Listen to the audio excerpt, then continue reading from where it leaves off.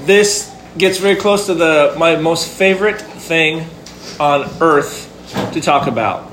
Mother's Day always brings me very close to my very most favorite thing on earth. My most favorite thing, well, not just on earth, in heaven and whatever. But, of course, that's going to be God, but I'm talking about my favorite thing about God. And theologians are like, all of his attributes are a seamless unity. Whatever. I want to talk about something that really healed my soul. And it is the thing about God that I think in our minds we would say is most like a woman. And the title I put, The Best Love on Earth. The best love on earth among humans and human relationships, you might say it's marital love, but I think the truest, purest, most unselfish, most giving sort of a love is a mother's love. And a wife, and unfortunately even most dads or a brother or a sister, they might leave you if you do certain things, or abandon you, or forsake you. Hopefully none of us here, because we've been invaded by the love of God and will be true to the end, right? But just in the natural state of things, the last one who will ever forsake you on earth is who? Your mother. So I heard years ago about, I've told you this before, you're like, oh, we've heard all your stories. But there was a greeting card company, and they said, hey, we're going to give our excess cards to the prisoners so that they can write letters to their mothers on Mother's Day, and they could not give enough cards to the prison. And then other prisoners were like, give us cards. They said, hey, let's do the same thing on Father's Day. Crickets. Because Dad may have never been there, but Mom always was. And Dad may have stopped coming by the prison, but Mom never stopped writing. Because there's just something about a mother's love. And I'm going to talk about a mother's love because, let's see, I've got a lot of scripture to cover. And I just want to meditate. So on the aspect of God that's very much like a mother. So Lord, help me to do justice to this. And I pray people would be undone and floored by the depths of your love. We pray this in Jesus' name. So first of all, I was meditating on all the mother passages in Scripture, the best mother passages that are comparing God to a mother. And this one came to mind because the Apostle Paul, of course, he wrote a bunch of letters to a bunch of churches, and immature Christians, just like immature children, do not appreciate it when God has put someone of value in their life. And maybe they're, like if you ask a kid, would you rather spend Saturday with your dad or with the quarterback of the Kansas City Chiefs? You're like, well, duh, the quarterback, Yeah. Or would you rather spend, a kid just said, yeah. Would you rather spend time with your mom, or would you rather spend time with some psychological wreck of a star who's on Billboard top 20, whatever? And people would be like, a lot of times kids don't know what to choose. And when a leader comes into the church, they didn't realize what they had in the Apostle Paul, and so these flashy, glitzy, silver-tongued guys would come to the churches, and the babies would be like, let's listen to them. And Paul would often be having to defend himself. Isn't that just preposterous? Did you know that, just as a side note, people say that the greatest theological mind ever in the United States, does anybody know who most scholars say it is? Be Jonathan Edwards. His church fired him. So, back in the 1700s. So, you look back and you go, you bunch of morons. Well, anyway, that's what, that's like children. That's immaturity. So, Paul oftentimes would have to defend himself. And with the Thessalonians, he pulled out the big guns. The really big guns. And let's look at what he said. We never came with flattering speech, as you know, nor with a pretext for greed. I'm not in this for the money, you know that. I didn't come with just silver-tongued oratory skills. God is my witness. Nor did we seek glory from men. I didn't want standing ovations. I didn't want applause. I said the hard things. I used tough love when you needed it. I didn't need glory from you or from others. Even those apostles of Christ, my paraphrase, we could have flexed our muscles. We could have pulled out the authority club if we wanted to. And Paul says, all right, to really nail you to the wall, watch what I did. We proved to be gentle among you as a nursing mother tenderly cares for her own children. This is so unexpected. And this is so, Paul uses this language elsewhere, but very carefully, just like God uses it very carefully in Scripture. Because it's almost like everybody on earth knows that when you talk about a mother's love, you're talking about something sacred, something holy. You can compare it to a father, compare it to a friend, even compare it to a lover. But you talk about a mother's love. I mean, you're getting just dealing with the deepest human connections here. Like a nursing mother tenderly cares for her own children, having so fond an affection for you. And the people are like, oh man, I feel so stupid. Why were we so bad to Paul? He's right. Right? You want to nail him to the wall, say, I loved you like your mother loves you.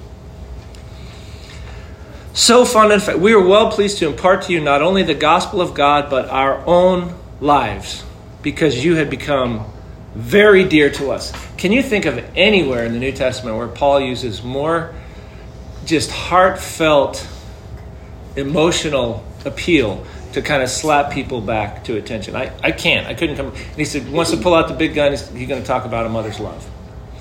So, when God wants to pull out the big guns, he doesn't do it often in the Old Testament. And again, we don't want to pit a mother's love against a father's love, because God is the perfection of all human-like attributes. But God has a kind of love that outshines a mother's love. And we know that 9 times out of 10, a mother's love is going to be purer and truer and stronger than a man's love, than a husband's love, than a father's love. That's just a fact. Why? It's according to Scripture, it's almost physiological. It's in the mom's hardwiring.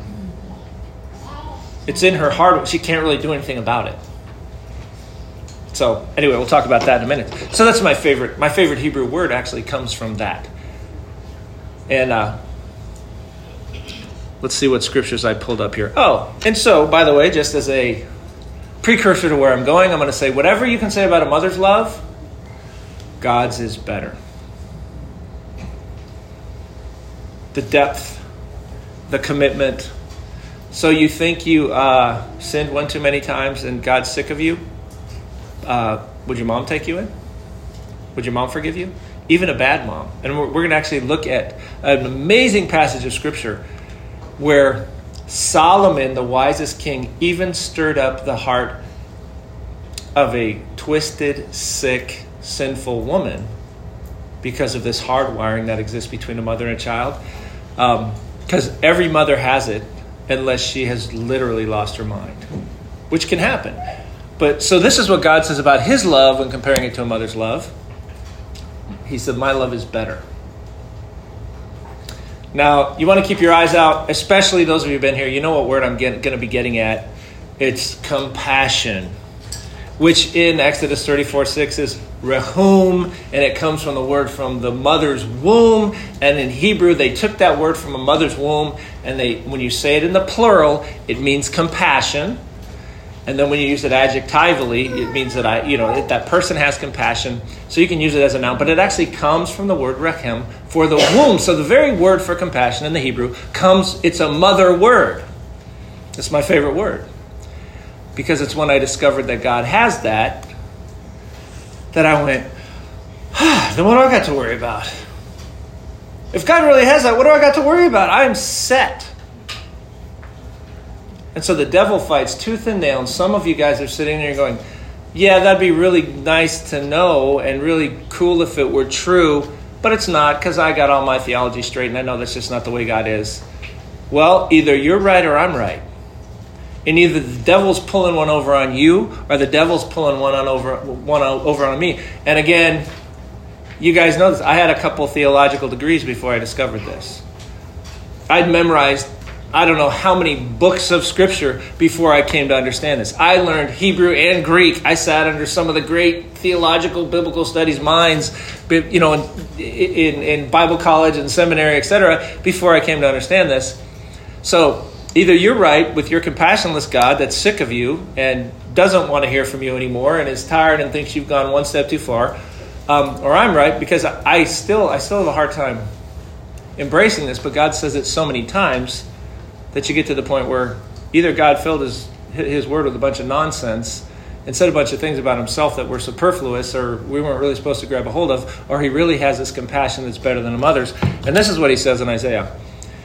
He says to Israel, who is under the severest kind of judgment because they're wicked, Zion's just another word for Jerusalem, where the Temple Mount is. And you could use it as a figurative point of reference when you're talking about the whole nation. But they're under judgment. Zion said, the Lord has forsaken me, and the Lord has forgotten me. So when we go into wickedness, that's how we feel. Because there is judgment. It's built into the system. You break God's principles and you do things your own way, you're going to reap the whirlwind. God doesn't have to do anything. He doesn't have to shoot lightning bolts out of his fingers. He's usually up in heaven crying. You're doing it to yourself. And then the devil tells you that God did it to you. And so you're like, God, why'd you do this to me? I'm like, he's like, what are you talking about? I haven't been involved in your life for the last 20 years. I don't know why you're thinking I did this to you. You're doing it your way. This is all you. If you'd invite me in, things could change. But anyway, these people are in a season of judgment where they're reaping what they've sown. And they say, the Lord has forgotten us. He's forsaken us. Old Testament language, he's given us over. Sometimes they'll use even language of God's direct intervention when it's not even him. He stretched out his hand against us. But anyway, that's different talk. It's a figurative way of talking about miserable circumstances that are the judgment of God. And God says this, can a woman forget her nursing child? You may be getting the crud pounded out of you, but to think I've forgotten you, to think you're not dear to me, to think you're not constantly on my mind, to think I'm not longing, yearning for you to come back. And just like the parable of the prodigal son, if you made the slightest movement back to me, I wouldn't come sprinting to meet you. He said, can a woman forget her nursing child and have no compassion on the son of her womb, even if she could, I will never forget you. So this is his people. And in Christ, the Bible, Paul says all the promises in Scripture are yes and amen. And so these statements that are made to Israel apply to us in the body of Christ at a much higher level. And so God's saying, you may think I don't love you, I've forgotten you, I've forsaken you. And he said, even if a mother could forget her child, which again, it's raining babies in our community and our broader network of people. And it's just fun to see women experience a love that they never knew possible. Is that true, mothers? Say amen if that's true. That there's a love that you just didn't even know you were capable of. God said, if that woman could forget that baby, if that were even possible, he said, I could never forget you. I've carved your name on my hand, which is a figurative way of saying I think about you all the time. So, let's move on here. My favorite verse. This is one of the reasons I'm looking forward to going to Africa. You guys hear this again and again and again and again. And because you hear it again and again and again, some of you think, I know it. And if you knew it, you'd have no fear. You'd have no depression. You'd have no dark days. You could go through anything. You could be singing in prisons like the apostles if you really understood what I was saying. And so where am I going? Exodus 34:6, of course, because this is when God reveals himself to Moses. And then all of God's friends look back to this description of God as the paradigm, the theological ground zero for anybody that really wants to know God. Moses says, let me know your ways that I may know you. Let me see your glory, etc., etc. And so this is what God does. The Lord passed by before him and said, Yahweh, that's just the I am, or he is from our perspective, I am from God's perspective. So we call him Yahweh, Yahweh. He said, and then he'll oftentimes put words behind Yahweh to help us understand what he is. So it's saying he is what? A God El is just a generic word for God. So Yahweh, that's his personal name. I'm a God. First word out of his mouth to Moses. The foundation, he's really the foundation of everything. Abraham's kind of the foundation of faith and all that. But as far as the 10 Commandments, the law, the covenants, even this foundational name, who is it given to? Moses. And God even told Moses, I'm going to reveal myself to you in a way deeper than I've ever revealed myself to anybody. And this is what he tells him. First word out of his mouth is compassionate. And that word is a mother word. It comes from the word for the womb. What does it mean? It means the same way a mother's heart it erupts when any kind of danger or need or want. They see that in their child when they hear a cry in the night. Dad's over there, right? Mom's like, bah! Her heart's on fire. That's compassion. That's what he's talking about here. Now, men can have it too, especially if we have the Holy Spirit. We can even have it higher than an earthly mother can have it. But God gave us this very clear touch point. So even the most dull-witted of us can kind of get what he's getting at here. Because women, mothers, even ones that don't love the Lord, they've got this hard wiring. And so the first word out of his mouth, as he said, he was compassion. And it just gets better from there. But compassion kind of kicks it off. Because I feel this way about you, I want to do you good. God feels this way about you. Everyone. And a lot of times I'll give bad examples and I'll be like, I don't want to look at anybody. I'm like, someone in here is struggling with deep sin. Oh, I don't want to look at them. You're right. But in here I say, God loves you all in this way, like a mother. So I'll look at everybody. Everybody in the room. Then I'll go on Zoom and I'll look at everybody on Zoom. He loves you all, and so there's nothing he won't do for you. If you're having trouble, we're gonna go into this in a moment. And I meditated on this and I saw something that I had never really thought about before. It's kind of interesting that the best form of human love is a mother, because a mother is weak. And when a boy gets 12 or 13 years old, he can tell the person who loves him the most on the whole planet, she said, would you please be home at 10? I don't think so. Well, then I'm going to punish you. Go ahead and try. Right? If there's no dad around, now if there's dad around, they're like, Virgil! And the son's like, ah! Right? So he's like the big stick. Scott, your son's lipping off again. And the kid's like, okay, Mom, okay. But if it's just mom by herself, she's vulnerable. And she can't force the love back. She can try to win the love. Now, Dad, this is really funny. Because dads show different aspects of God. But this is really funny. If my boys were here, my sons still do this to me because now they like to think they're bigger and stronger than me. But what I used to say to them, and it was in fun, but I was kind of making a point. If they were getting a little uppity, I didn't care if I was in the mall or the grocery store or at a football game or whatever. I said, do you want to lay down on the ground right here? And they're up in high school, they're in football and all this. Do you want to lay down on the ground right here? Because I will do it. And so my son, I was out rock climbing with him in Colorado last week, and he kept doing that to me just as a joke. Now he's 6'5", and he's like, do you want to lay down on the ground right here? I said, all right, let's see if we can do it. A mom can't do that. She loves deeply, but you have to choose to love mom. Now, God could have forced us all to do everything the way he wants it done, but he chose to limit himself. So he's not going to twist your arm. He's not going to make you lay down on the ground. And if you want to spit in his eye, he will let you. And he won't knock you to the ground. He won't twist your arm. And he won't drag you to church. And he won't make you, move out of your boyfriend, girlfriend's apartment. And he won't make you stop drinking or hanging out with the wrong people. Just like mom can't. He could have. He's got all the power. But he set up the game a certain way. And he said, I'm going to self-limit. And I'm going to give these people freedom. And if they're going to love me, it's because I'm going to show them how much I love them. And they're going to choose to love me. So, I never know when I'm getting emotional when I'm talking, but I love this aspect of God. It's so wonderful. So God's a lot like a mother in this regard. And so let's just meditate on what a mother's about here a little bit more. So first of all, if God's love is like a mother's but better, know that you are wanted. And so when I was meditating on this, I was thinking, what's a good example of someone who really wanted a baby in the Bible?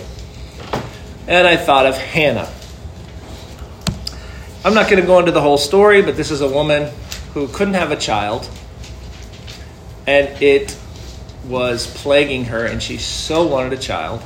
And she went to the temple to wrestle with God because she wanted a baby.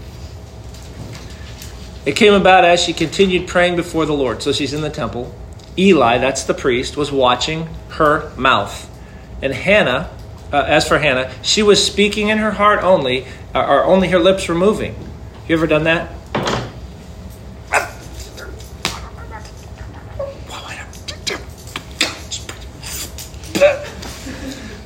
Well, if you've never prayed like that, you haven't gone very far into prayer. If you want to blow your mind and learn from a church that really knows how to pray, go and watch House of Prayer.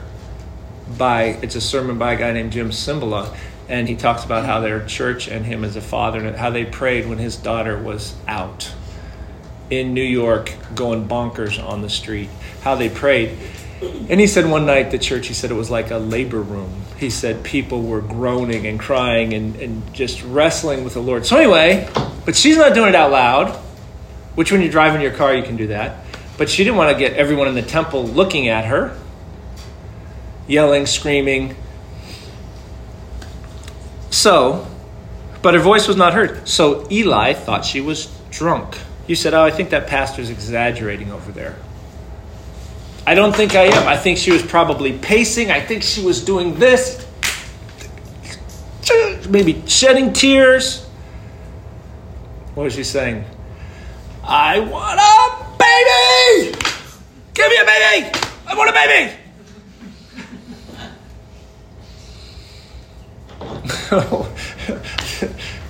That's the way a lot of women feel. In our culture, we've just so downplayed, devalued the beauty of motherhood and womanhood and all these things. And what Tim was saying is exactly true. Now, you can't tell everyone that every woman, the highest thing on planet Earth for you to do is to be a mother, because there are exceptions and God calls some people to do other things. But for many, and I would say most of you, the most meaningful, valuable, God-ordained thing for you to do is to bring life into this world and nurture it well. And that will bring you more joy and satisfaction. And I boast about my wife a lot. She says that, and she loves her life, and she loves me, and she loves ministry and all this, but she'll say, I will never do anything as satisfying as when I got to just obsess over these 3 little gifts of God that I was given. She did homeschooling. Now, the thing about my wife that's really cool and is, don't amen when I say this, but she was smarter than me. And she could pretty much do anything. She's really competent, really brilliant, and everybody says that about their wives. But I mean, she got into Johns Hopkins, which if I ask anybody to raise their hands who else did that, there'd be nobody in the room. And then she was the fellow at George Washington to get her master's degree. When I met her, she spoke German and Russian, and she was thinking about becoming a college professor. She was working in D.C. at a think tank. And then she realized, this is the one thing that got my attention, was she said, basically, I hope I'm getting this right, I don't want to be a man. I want to be a woman. Now, she wasn't a transvestite or anything like that. I mean, it was just she was out there competing in a man's world, beating all the men. She's beating them. And so this morning I said, I came up with a list, and I said, you know what? I'm comfortable with this list as a man. I said, what does a man do? I'm comfortable with this list. A man serves the people that he loves by guiding them, providing for them, and protecting them. I'm pretty comfortable with those, and he can do more, and he can do more things that we associate with women and all those kind of things. But a man is supposed to bring home the bacon. He's supposed to keep the bad guys away. He's supposed to say, son, this is how you do it. And this is how he's fulfilling his, and there's other things. And, this is, of course, very broad brush. And I woke up this morning and said, what is a woman created to do? And there's exceptions and whatever. And I came up with a little list. And then I said, Susan, what would you say if you only had 3 words? She said, there's so many words. I said, you only get 3. Just pick 3. And she basically, except for the last one, we came up with nurturing. What was it? Teaching and healing. I don't know if that's a perfect list, but I said, even look at the professions women go into. They become teachers. They become nurses, right? They have a heart to nurture and teach and heal. Who does little Bobby run to when he falls off the bike? Not me, Mom. Dad's like rub some dirt on it and whatever. Suck it up. Mom, get over it, right? They're healers. Anyway, I got way off this story here. First of all, you're wanted, and God has this love for you, this compassion for you, like your mom does, like Hannah, who is praying so hard for this person she doesn't even know yet, that the priest thinks she's drunk. Why? What's she planning to do? I want to make it into a slave. I'm going to hire it out to make money. No, I want to love this little thing. I want to love it. I want to nurture it. I want to heal it. I want to teach it. I want it to become something awesome and God glorifying. Please, God, give me this little human being so I can do this. I don't even know this person yet, but that's just in me. It's in my hardwiring. So first of all, God wants you. Everybody, look at everybody's eyes again. Right? God wants you, and he wants you worse than Hannah wanted that baby. At the end of this, we're going to look at a Psalm 145, because a lot of us, we come up in theological circles. No, God wants this little group, but he doesn't want this group, and he's selective, and his love is weird and chintzy, and we got to kill it with the death of 1,000 qualifications. Psalm 145, if you know the Hebrew, the thing that strikes you sometimes about the Hebrew is sometimes a word will come up again and again and again and again and again and again and again and again and again and again and again. And in Psalm 145, the word is all. And it says his compassion's over all his works. God is good to all. And it talks about him answering the prayer of all who come to him. So anyway, this is God wants you. That's the first thing you need to know about his love. What's something else about God's love? He can't help himself. He loves you and he can't help himself. So he's like a mother. He said a mother could forget her child. I can't forget you. And this is a story of those 2 prostitutes that come before King Solomon. And these are sick women. These are psychotic, crazy women. These are like women, dressed in orange. These are prison women. They're living in a house together. One of them rolls over on on her baby, kills it. And she's so sick, she says, I'm going to snatch this woman's baby and exchange them out and try to convince everybody that this baby's mine and the dead one's hers. That's a sick woman. The other woman, it probably isn't all that healthy either. But Solomon says, but I know how women work. So whoever baby this really is, if there's a threat of harm that comes to this child, the one who isn't hardwired to love this child is going to be indifferent. And the one who's really connected to this one in that profound, mysterious way that mothers are connected, she's going to erupt. So I'll be able to tell really clearly, really quickly, even among crazy people, who this child really belongs to. So it's a really fascinating story. So the king said, this one says, this son, the son who's living is mine, and your son's a dead one. And the other says, no, your son's a dead one, and my son's a living one. The king said, give me a sword. Everyone's like, Solomon's a sick man. No, he's brilliant. This is so brilliant. He could have spent, let's go get a DNA test, and let's do a blood sample, and we got to test the mom, and then we got to test the baby, and then we can get this all taken care of in 3 months. And he says, no, give me a sword. I can take care of this in 10 seconds. He said, divide the living child in 2. Give half to one and half to the other. Then the woman whose child was a living one spoke to the king, for she was deeply stirred over her son. Now, you can't tell in the Greek, that's that word compassion right there. And it basically says her insides exploded. They were inflamed at the thought of any harm coming to that child. So God, when he describes himself, the first word out of his mouth was the adjective that's related to that noun. And he said, my love is greater than the love of a mother for a child.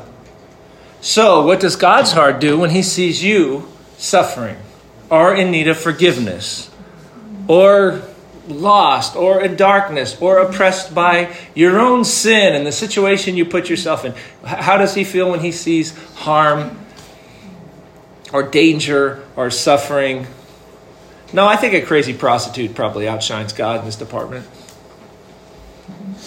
No, God's heart is on fire with love. The problem is we just won't come to him. And again, like I said, he makes himself vulnerable, so he's not going to twist your arm. He's not going to throw you up against the wall. He's going to appeal. He's going to plead. And your own decisions can lead to your total, absolute destruction. But the whole time, God's going to be pleading with you. It doesn't have to be that way.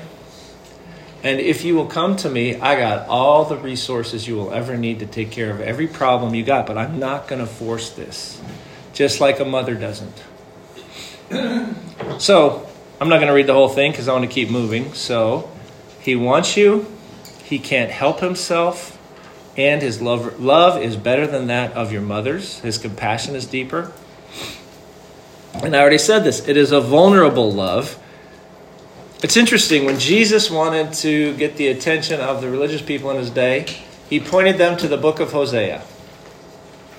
Twice in Matthew he did. He said, go learn what this statement in Hosea means.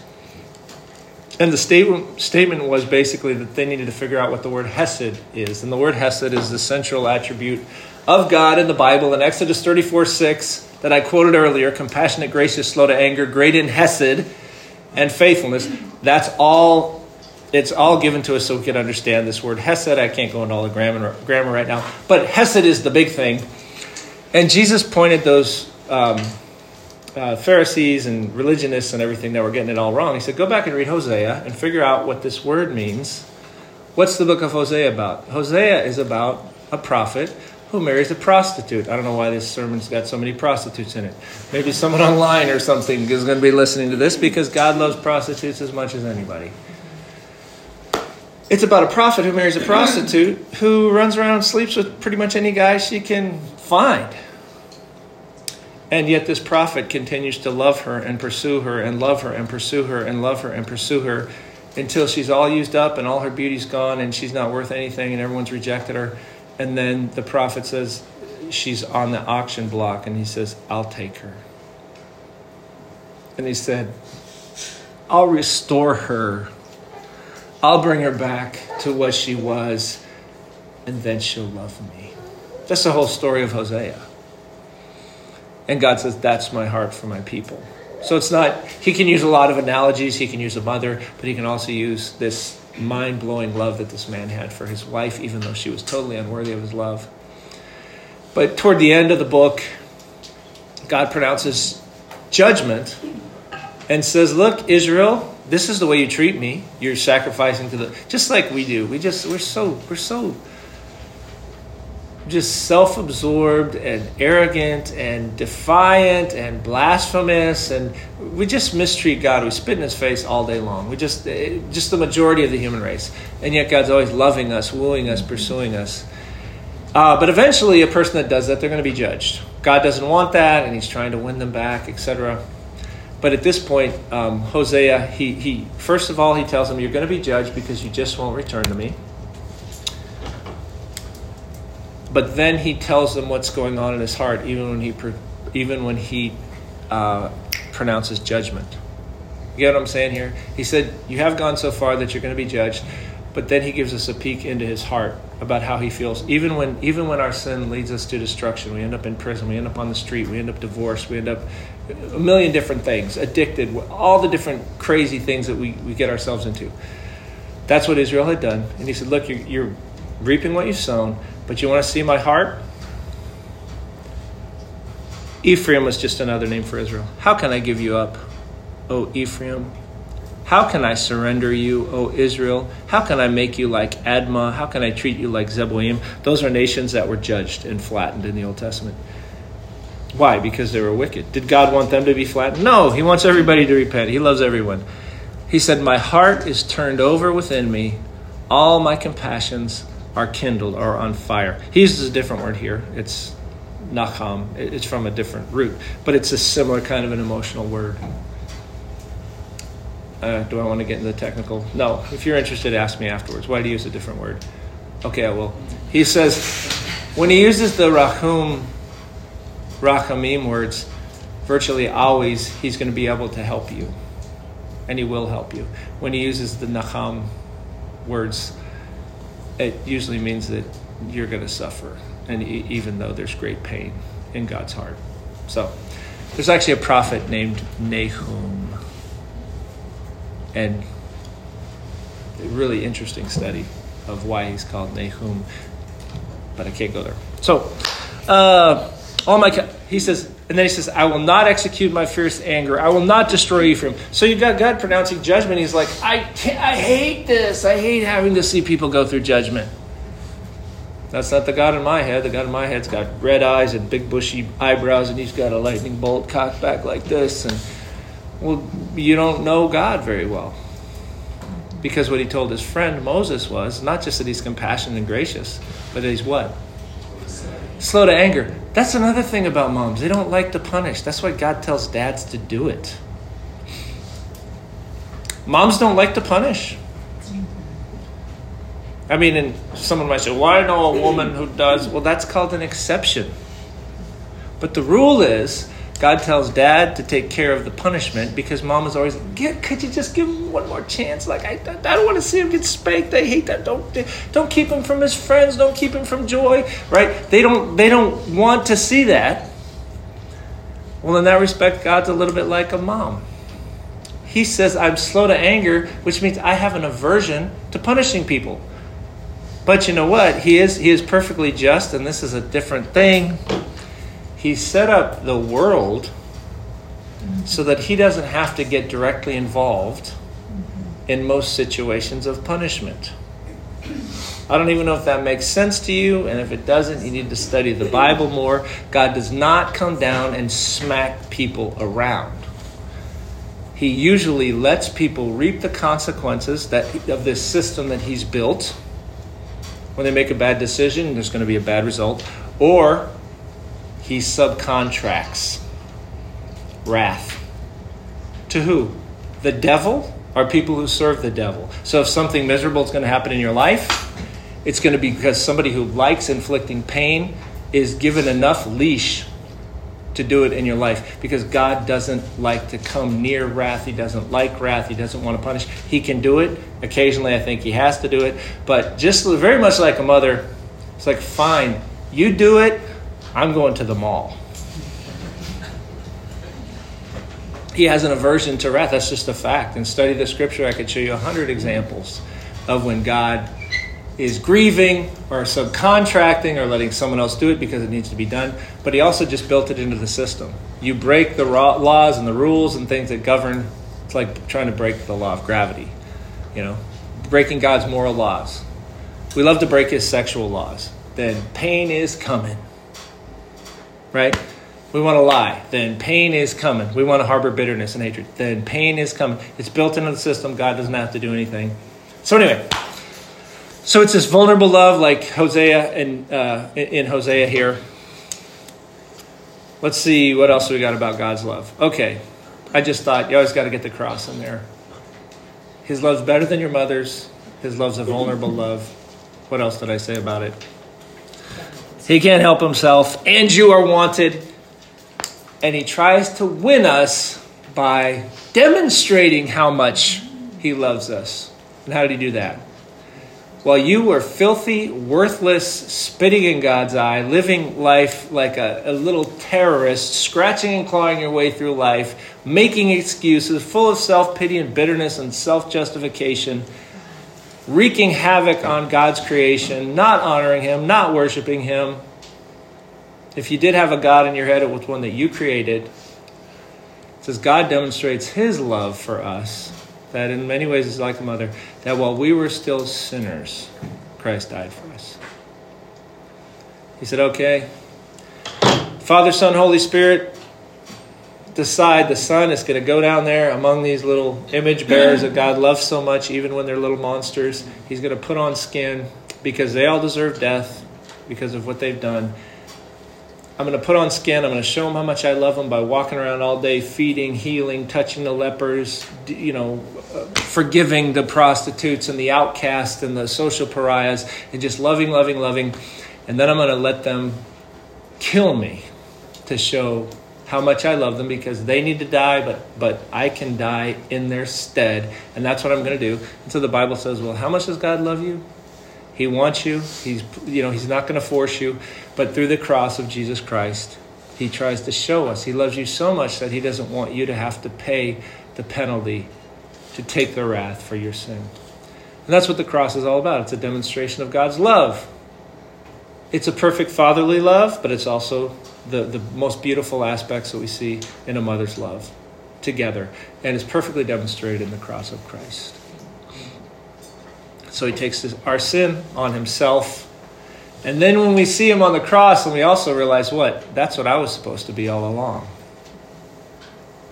I was supposed to be that self-giving, loving, person that's serving others, very much like a mother. I was supposed to be that way towards everyone. How have I lived my life? And it condemns us, and it makes us realize how far we are away from God. It makes us realize that we do deserve the wrath of God.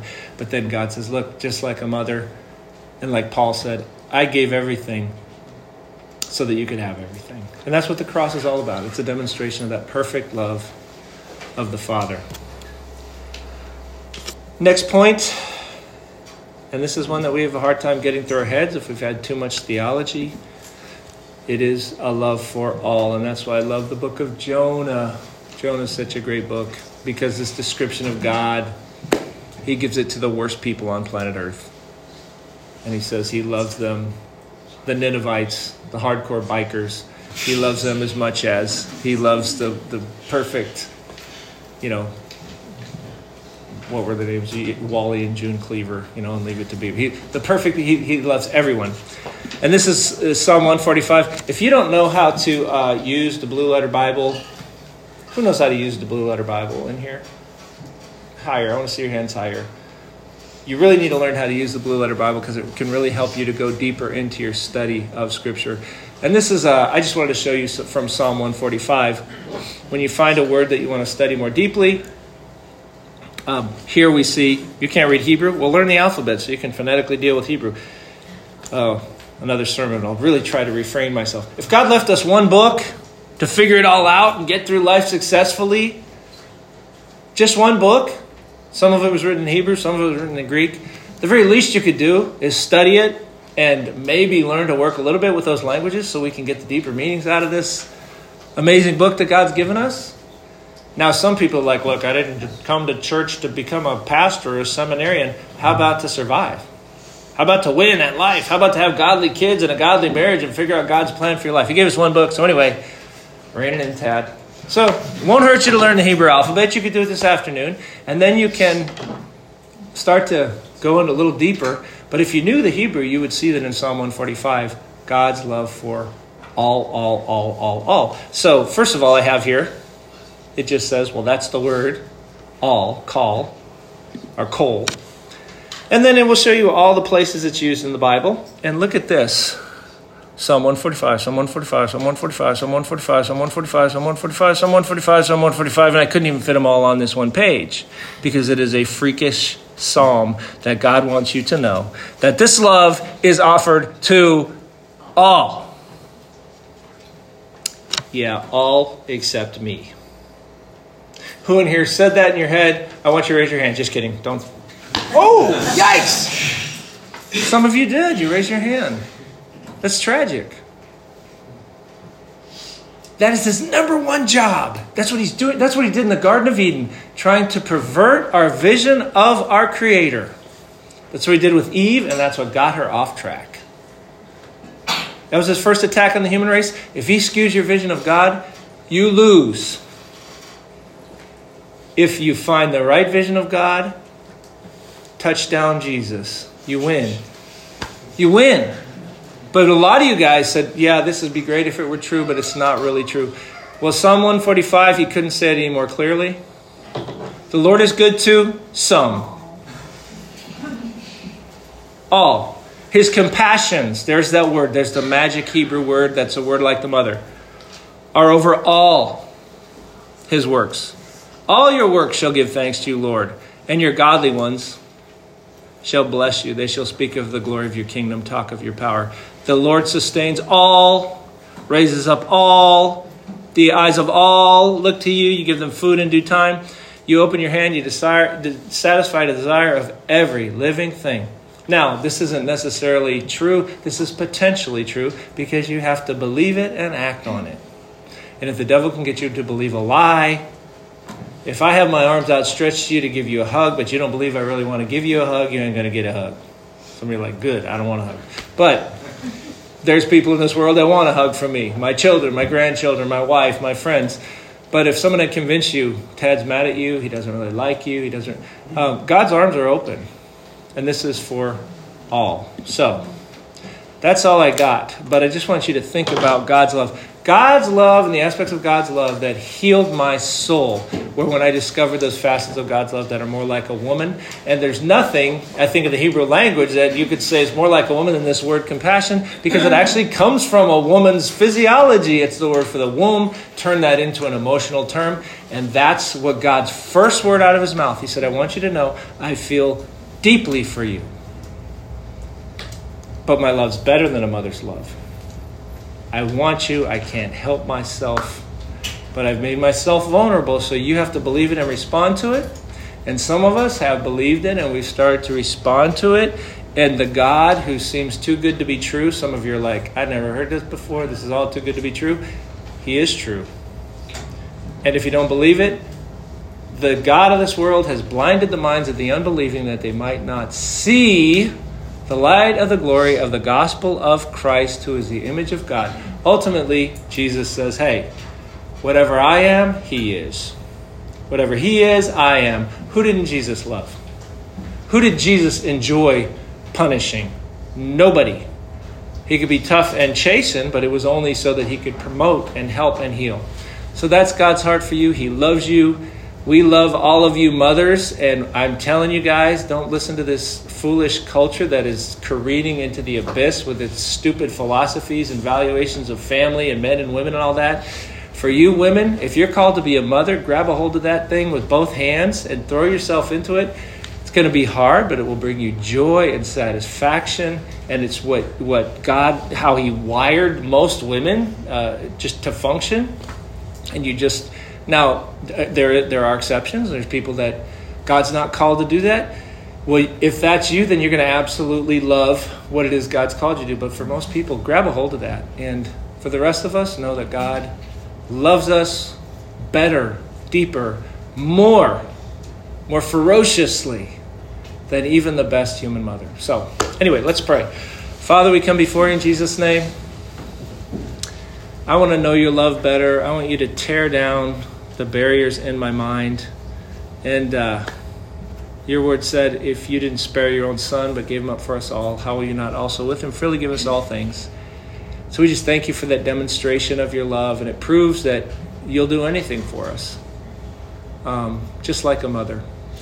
Thank you for all the mothers here. We pray you bless them. We pray you encourage them today. Help us to just remind us to speak encouragement, words of encouragement and blessing on those who are mothers or who have mothered us.